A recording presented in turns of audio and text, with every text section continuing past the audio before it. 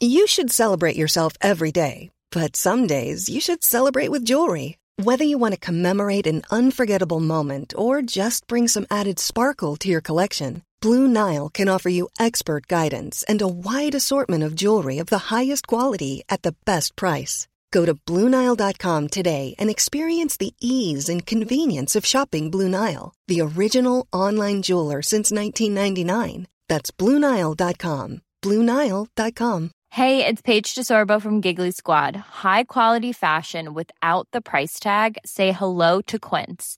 I'm snagging high-end essentials like cozy cashmere sweaters, sleek leather jackets, fine jewelry, and so much more. With Quince being 50 to 80% less than similar brands. And they partner with factories that prioritize safe, ethical, and responsible manufacturing. I love that. Luxury quality within reach. Go to quince.com/style to get free shipping and 365-day returns on your next order. Quince.com/style. Hello everybody! Welcome to Dan Snow's History Hit. We're going back today, we're going all the way back. We're going to the prehistoric period. We're going to get prehistoric on this pod. Lady Sapiens. It was a project book, it's a film by three French broadcasters and archaeologists, anthropologists. Thomas Siroto, Jennifer Kerner and Eric Pinka. And they talk about overturning the stereotypes of prehistoric women. These women who lived in Europe more than 30,000 years ago when the temperature was much colder than it is now, if you can believe it.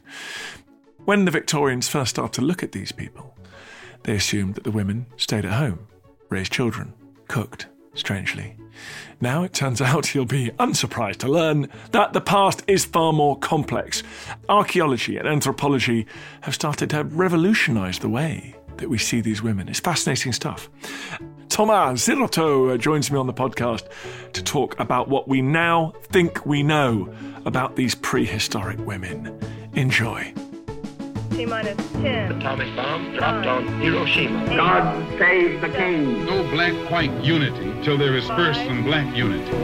Never to go to war with one another again. And liftoff, and the shuttle has cleared the tower. Thomas, thank you very much for coming on the podcast. Well, thank you to inviting me.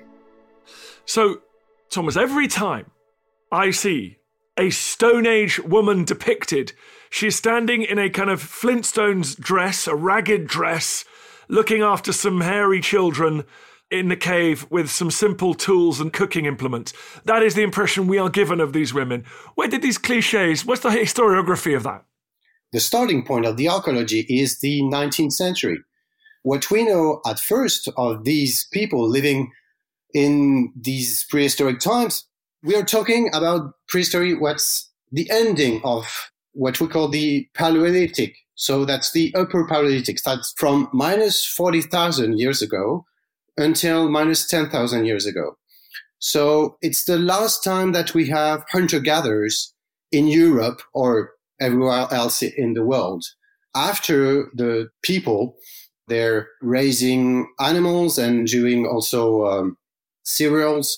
So it's a very different way of life. But the period we're talking about is hunter-gatherers. And we have this image of what you said, those people dressed in rags, making Flintstones.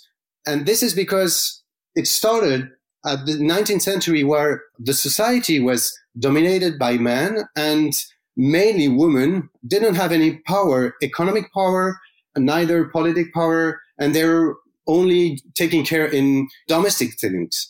So we didn't know at that period a lot about those people living in those so ancient times.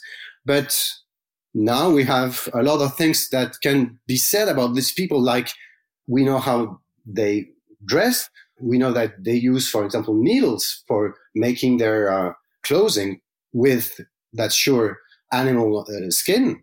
We know also that they use ornaments, they use paintings, they could maybe cut their hair or dress very nicely, because we know that clothes and the way you present yourself to the world is not only a way of protecting you from the outside, from the weather, for example. It's also a symbolic thing. It tells you about the group you're living in, about their beliefs, about what status you have also in the society, if you're children, if you're an adult, if you're somebody with prestige or not. And so this image, the Flintstone family, I mean, this is the first image that we have, you know. We have to put this image out. Those people that were living in the Upper Paleolithic were not civilized for sure, like we imagine civilization is, but they have a lot of things like ornaments, dressed, making very clothes with very tiny things. So it's not a good picture of them. So you're saying the historians and archaeologists have been imposing a vision of the past based on our experiences and values in the present. This is huge news.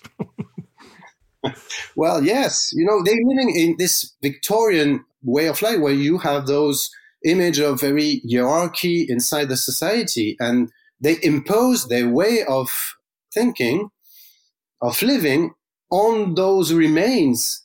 It's a normal way of thinking. I mean, logical is the way of thinking, but now we know because of the anthropology, because of the ethnology, because of lots of discovery that has been made since the 19th century that, well, prehistoric person didn't live and dressed like rags or people, you know, even if they're living in the nature. Okay, so can I divide up? Let's talk about the anthropology, presumably, is about looking at hunter-gatherer societies more recently in history that we have data for and research into. But what modern techniques have you got, modern ways of looking at these sites that have allowed you to make these judgments? Well, let's take an example, okay? Let's take, for example, the research of the Lady of Cavillon, which is an astonishing discovery because it has been made in 1872. So that's a real old discovery. A skeleton discovered inside a cave near the French and Italian border. And this skeleton is very astonishing because it has a lot of objects, very prestigious objects like a hat, or that resemble like a hat made of shells, and also teeth of deers, which is exotic things for this region because you don't find a lot of deer in that region near the Mediterranean Sea. All the body is completely covered with ochre. It has also very fine flintstone that comes from a place more than 200 kilometers from the site itself. It has also beads and ornaments. And it has also this engraving on the wall, a horse. And it looks like it has been hunted because it has like straws on it, like it was, you know, hunted by spears or whatsoever. And at first, when the archaeologist Émile Rivière discovered this corpse, he thought that this corpse belongs to a man because it has very strong bones. Because, you know, when you have a strong muscles, these strong muscles are pulling the bone and make your bone very, very strong. So he thought that this skeleton was a man, a hunter, and a horse hunter. And this interpretation followed up until the end of the 20th century, when a whole team from Henri de Lumelay at the IPH in France, there's a guy, a Czech prehistorian, who analyzed the hip of this skeleton. And he discovered that this hips didn't belong to a man, but belongs to a woman, because the hips were so wide open, that it tells that it's not a man, it's a woman, because she surely had babies during her life. And so the hips was the hips of a woman. And it changed all this representation about what the woman looked like, what the man looked like. And it says that, well, this person was buried with a lot of prestige, with a lot of extraordinary objects for that time period. And it's not a man, it's a woman. So the people who buried that person give to that person these objects, and these objects disappears from the world of the living. Who tells that they had beliefs and they accept to give to that corpse these objects for her afterlife, maybe trip or journey. So it gives you an example of how we can now better think about those group of people that lived in those very ancient times, because they had beliefs, they had very skillful talent of craftsmen making those objects, these incredible objects, not like we had those representation of people living in rags in caves and so and so. So all those different discovery, and I'm not telling you about the DNA, what we found inside the teeth or the bones, which is astonishing also. Well, if it's astonishing, tell me about that, please. So this new technique of DNA is quite incredible, because scientific now can read the DNA of these ancient people living very, very far from now. They take those DNA from the bone and they compare to our DNA to see how all these genes, for example, the genes of the eye, of the skin, of how our metabolism also works. And they discovered that all those European people that lived at the pre-Paleolithic time had dark skin and blue eye. That's incredible, because we thought before that, well, we know that Homo sapiens came from Africa. So we know that the first settlers that came into Europe, they were surely dark-skinned. But what we thought is that because they lived in our latitude, the evolutionists said it takes around 10,000 years to change the color of the skin, because we need European more rays from the sun to synthesize this vitamin D, which is, well, I have to explain that because it's quite difficult, but I will try to keep it simple. We need to build our skeleton to fix the calcium inside our bones.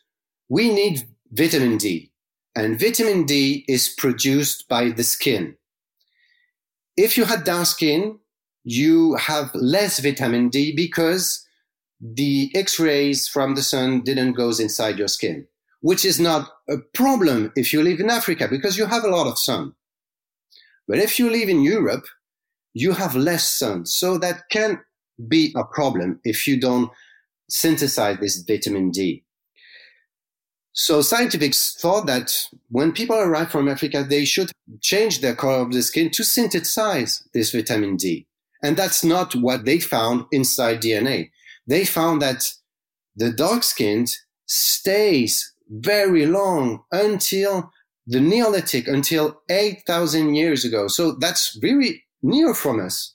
So all those Paleolithic people had dark skin. That's very mind-changing for our representation of those people in that time. And why they keep these dark things for so long, even living in our poor sunny country? Because they eat the marrow of the bones, because they eat the fat of the animal, where you have a lot of vitamin D. Also, you have it in fish and in the fat of the animal. So because of their way of living, their alimentation, what they eat, they stay dark-skinned. And they found also that they have blue eyes. More than 80% of these skeletons discovered in the Upper Paleolithic had blue eyes. And they say is that because they prefer to mate with people with blue eyes. That's more a cultural thing than a biological thing. A blue-eyed guy or a blue-eyed woman had more chance to find a mate. As a blue-eyed guy, I'm very happy to hear that, Thomas. Well, I don't have blue eyes, you know. Well, you're still very attractive, don't worry. Yeah. This is Dan Snow's History Hit. More after this.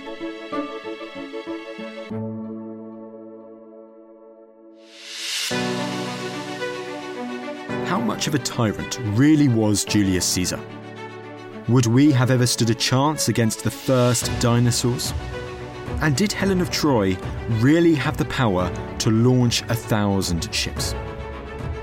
Well, you can expect all of this and more from the Ancients on History Hit. Join us twice a week, every week, as we explore some of the greatest moments of our ancient past. Subscribe to The Ancients wherever you get your podcasts.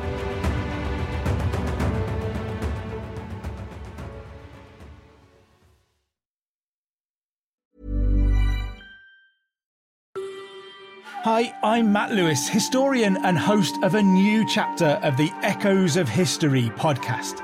If you're an Assassin's Creed fan, and like me, want to be prepared for the launch of Assassin's Creed Shadows later this year, join us on Echoes of History as we head to feudal Japan to explore the real-life history that inspired the latest game from this legendary franchise.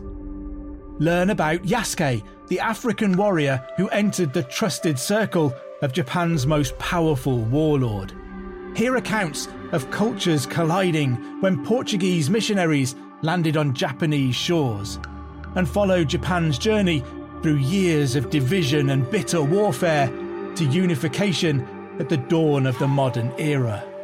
Make sure you catch every episode by following Echoes of History, a Ubisoft podcast brought to you by History Hit, wherever you get your podcasts. Hey, I'm Ryan Reynolds. Recently, I asked Mint Mobile's legal team if big wireless companies are allowed to raise prices due to inflation. They said yes. And then when I asked if raising prices technically violates those onerous 2-year contracts, they said, "What the f*** are you talking about, you insane Hollywood ass?" So to recap, we're cutting the price of Mint Unlimited from $30 a month to just $15 a month. Give it a try at mintmobile.com/switch. $45 up front for 3 months plus taxes and fees. Promo rate for new customers for limited time. Unlimited more than 40 gigabytes per month. Slows full terms at mintmobile.com. When it comes to your finances, you think you've done it all. You've saved, you've researched, and you've invested all that you can. Now it's time to take those investments to the next level by using the brand behind every great investor, Yahoo Finance. As America's #1 finance destination, Yahoo Finance has everything you need, whether you're a seasoned trader or just dipping your toes into the market. Join the millions of investors who trust Yahoo Finance to guide them on their financial journey. For comprehensive financial news and analysis, visit yahoofinance.com, the #1 financial destination, yahoofinance.com.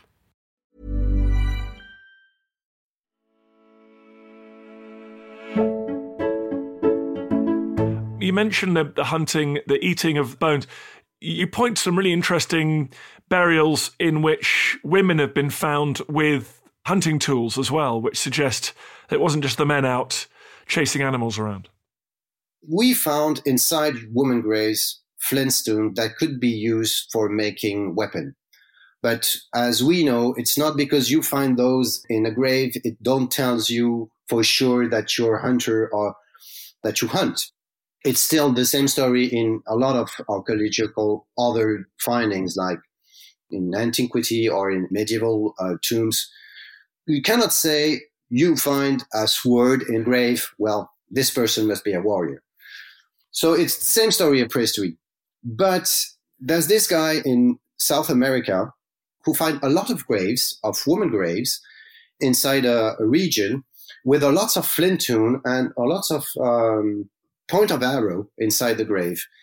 And because it was so many, and it doesn't differ from that tombs from the man, he made some statistics and some analysis of the overall way of life, and to make some parallel also with hunter-gatherer society that could be the same as this group in South America. He said that those women were hunters, and they hunt big animals, because it's not only also the idea of what would they do with these weapons. You know, they could just, hunt rabbits, for example. But because they know that at this period they have some quite big game, he said that, well, women from this group were hunting those quite big animals. And we have also evidence in Europe that women also participate in the hunting effort. Because hunting at that time is not only the killing, it's a whole organization of the tribe. Imagine you're going into a trip on the mountain. Before going on a trip into the mountain, you have to make your bags. So you have also to buy a bag, to buy some stuff, to buy your tent, to have some good clothes, shoes, and you made some kind of schedule. First day you go there, and then you will sleep there, and you will put your tent there, and this is where you get the water, this is where you get the food. All the logistic of this journey is quite a thing, and in this prehistoric time, it's also a thing because you don't have any, supermarket to buy some food. If you don't have it, you have to think about the water. You have to think about all those things you need. And it's all the group that goes hunting. That's 30 people that you have to feed, that you have to find water, that you have to find shelter. And so these 30 people, I'm thinking about a site in France near the River Seine. It's called Pincevent. They killed more than 75 reindeer on 3 weeks. So that's a very short period of time. And that's a lot of meat. I mean, it's more than 3 tons of meat for this 30 persons. So all those people are involved in hunting, even if they didn't all kill those animals. They have to watch when those animals are coming. They have to trap them. And after you have to cut them, you have to take the skin off. You have to take all the things that you need off. It's a lot of work, 75 reindeers. Could you imagine taking the skin of 75 reindeers with only flint steel and cut off those big muscles, share it to each other? So women were involved in these big hunting period at that prehistorical time, even if we think that in Europe they weren't killing these animals. Because there's another guy in Bordeaux who analyzed the upper limb of the body of skeleton from Europe. And he found there's a dissymmetry on male skeleton and female skeleton. He find here, the elbow, when you throw something very often, you made injury. Your muscle are pulling apart bone. It's a lot of pain. And you find these injuries only on male skeleton, not on female skeleton. That says that women were not involved in throwing spears. They were involved in other activities. If they don't throw spears, they don't kill animals. But they participate in the hunting effort in other ways, like taking care of all the logistics of the camp, and also treat the animals when they are killed, taking care of the skin, taking care of cutting the flesh, share it with the other member of the group, treat it, dry it, or cook it, I don't know, whatsoever. But women were a very important part of the hunting process. As you're talking, I'm thinking, how do we get our information about these people? Is it basically purely burials, or do you come across the equivalent of Pompeii and Herculaneum? Do you ever find sites that have been preserved in other ways, or is it just what they do with their dead? Archaeologists find also things in these archaeological sites, not only on remains. They found objects which could be in this camp, because in Pincevent, for example, we don't have any human remains. We only have the everyday life of this person during these 3 weeks of occupation. We have the place of the tent, we have the fire, we have places where they chop the flint too, we have the place where they pull the skin off the animals, we have a place where a small child is trying to build a flint tool because the rocks are all shattered in very, not an intelligent way of thinking. He was just banging 2 rocks together. This, for example, inside, we have a lot of information without any human remains. We have also the analysis in labs, as I was telling you, like DNA, which tells us about the portrait of these people, the metabolism of these people.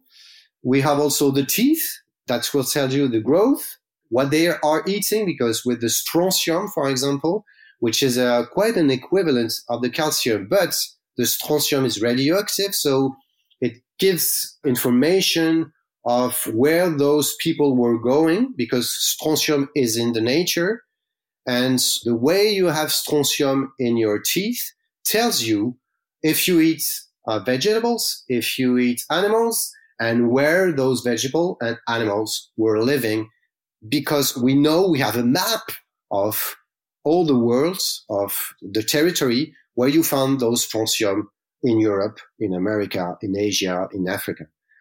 We have all sorts of different things of knowing better now with science on these people. For example, how to tell the sex of a skeleton. We have more or less 3 or 4 techniques.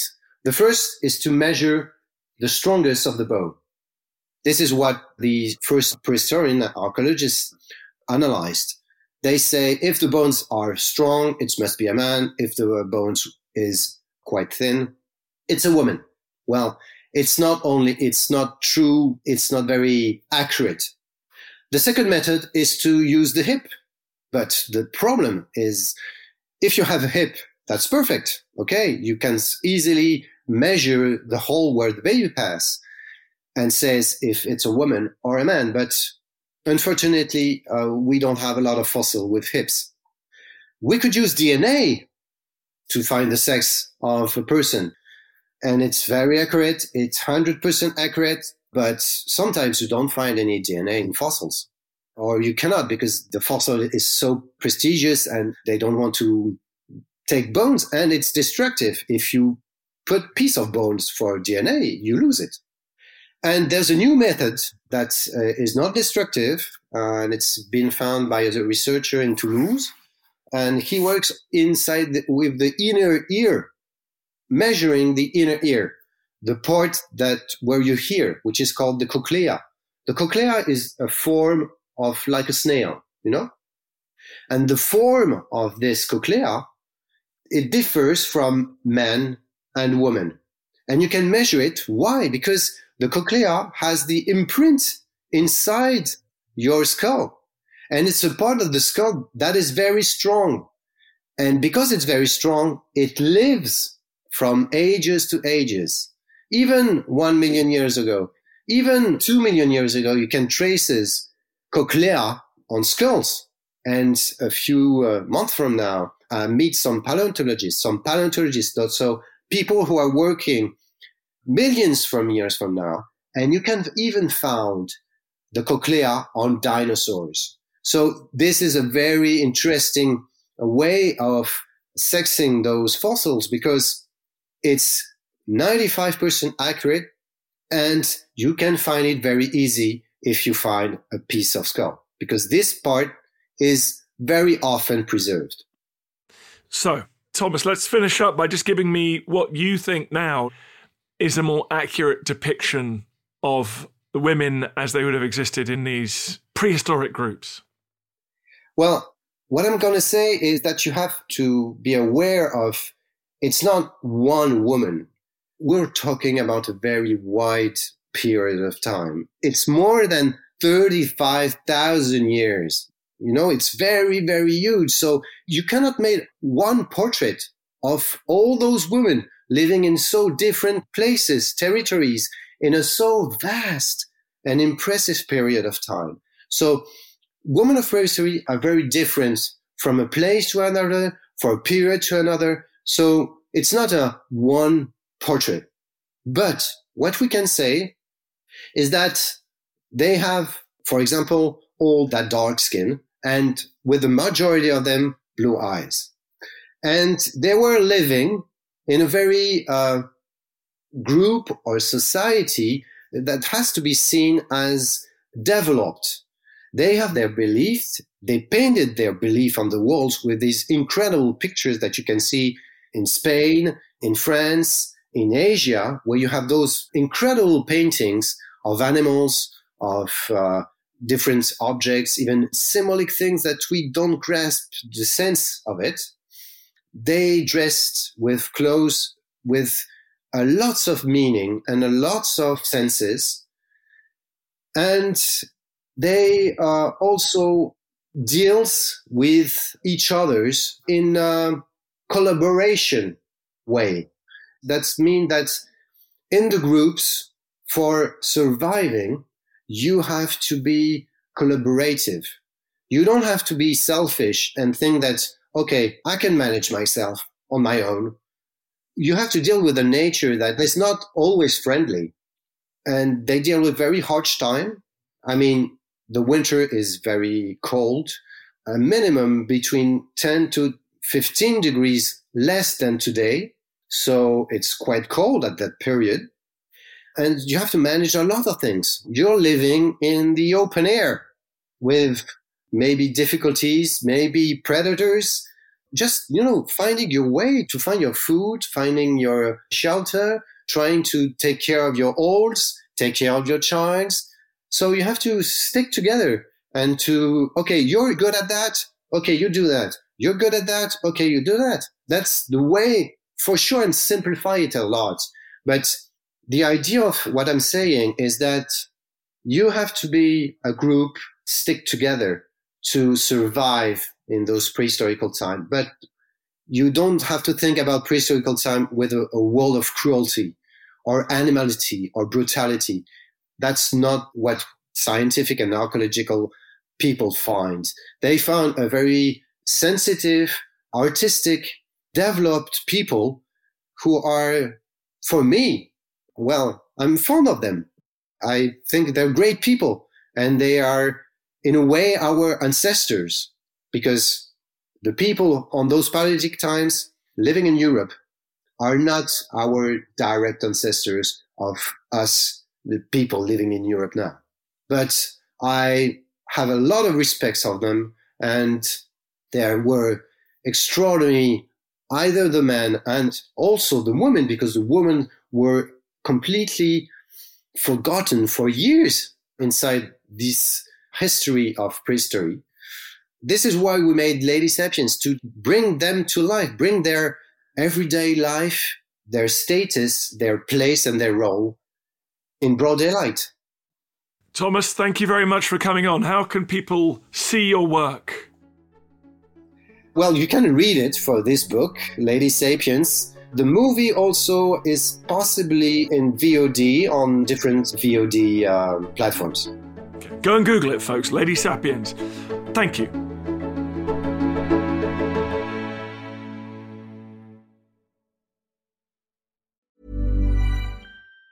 Even on a budget, quality is non-negotiable. That's why Quince is the place to score high-end essentials at 50 to 80% less than similar brands. Get your hands on buttery soft cashmere sweaters from just $60, Italian leather jackets, and so much more. And the best part about Quince, they exclusively partner with factories committed to safe, ethical, and responsible manufacturing. Elevate your style without the elevated price tag with Quince. Go to quince.com/upgrade for free shipping and 365-day returns. When it comes to your finances, you think you've done it all. You've saved, you've researched, and you've invested all that you can. Now it's time to take those investments to the next level by using the brand behind every great investor, Yahoo Finance. As America's #1 finance destination, Yahoo Finance has everything you need, whether you're a seasoned trader or just dipping your toes into the market. Join the millions of investors who trust Yahoo Finance to guide them on their financial journey. For comprehensive financial news and analysis, visit yahoofinance.com, the #1 financial destination, yahoofinance.com. Thank you for listening to this episode of Dan Snow's History Hit. Please follow this show wherever you get your podcasts. It really helps us, and you'll be doing us a big favour. Don't forget, you can also listen to all of these podcasts ad-free and watch hundreds of TV documentaries when you subscribe at historyhit.com/subscribe. As a special gift, you can also get your first 3 months for just £1 a month when you use code DANSNOW at checkout.